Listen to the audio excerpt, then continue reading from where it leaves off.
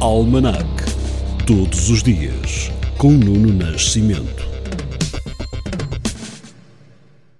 5 de março de 1770 é o dia do massacre de Boston. O confronto entre os colonos e as tropas britânicas provoca a morte de civis e é irreversível a luta pela independência nos Estados Unidos. Em 1858 nasce José Relvas, futuro dirigente republicano, que proclamaria a República Portuguesa na Câmara de Lisboa a 5 de outubro de 1910. Neste dia 5, mas de 1917, morre com 76 anos Manuel da Riaga, primeiro presidente da República Portuguesa.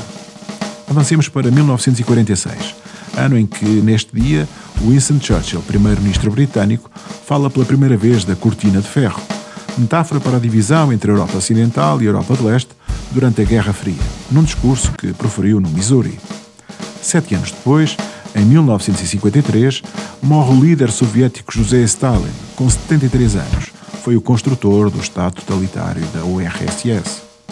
Mais recentemente, neste dia, mas em 2020, a Itália encerrava todas as escolas e universidades como medida de precaução face à epidemia de Covid-19.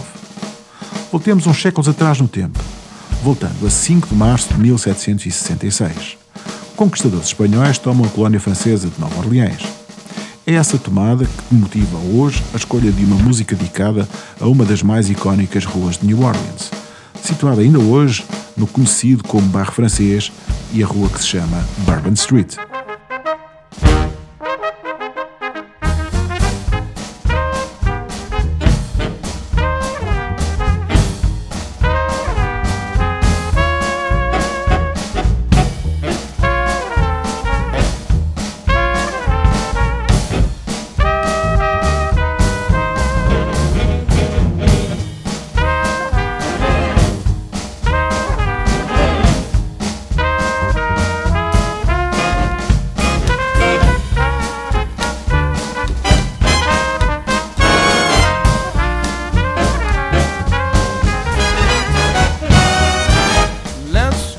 Down or fly down to New Orleans,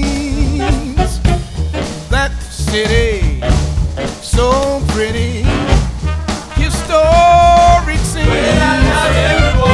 and I'll take you, parade you down Bourbon Street. Oh, we'll see all the hot spots, we'll meet all those big shots down on Bourbon Street. Yes, let's drive down. Maybe we'll fly down to New Orleans. Yes, that city sure is pretty, historic scene. And I'll take you, maybe I'll parade you down Bourbon Street.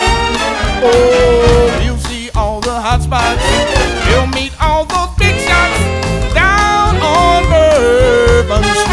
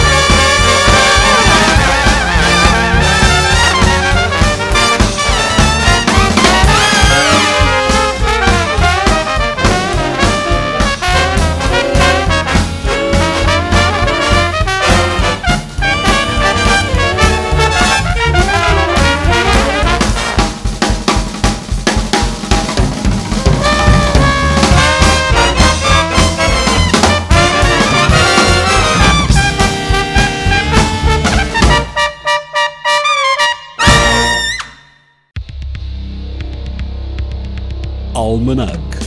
Todos os dias, com Nuno Nascimento.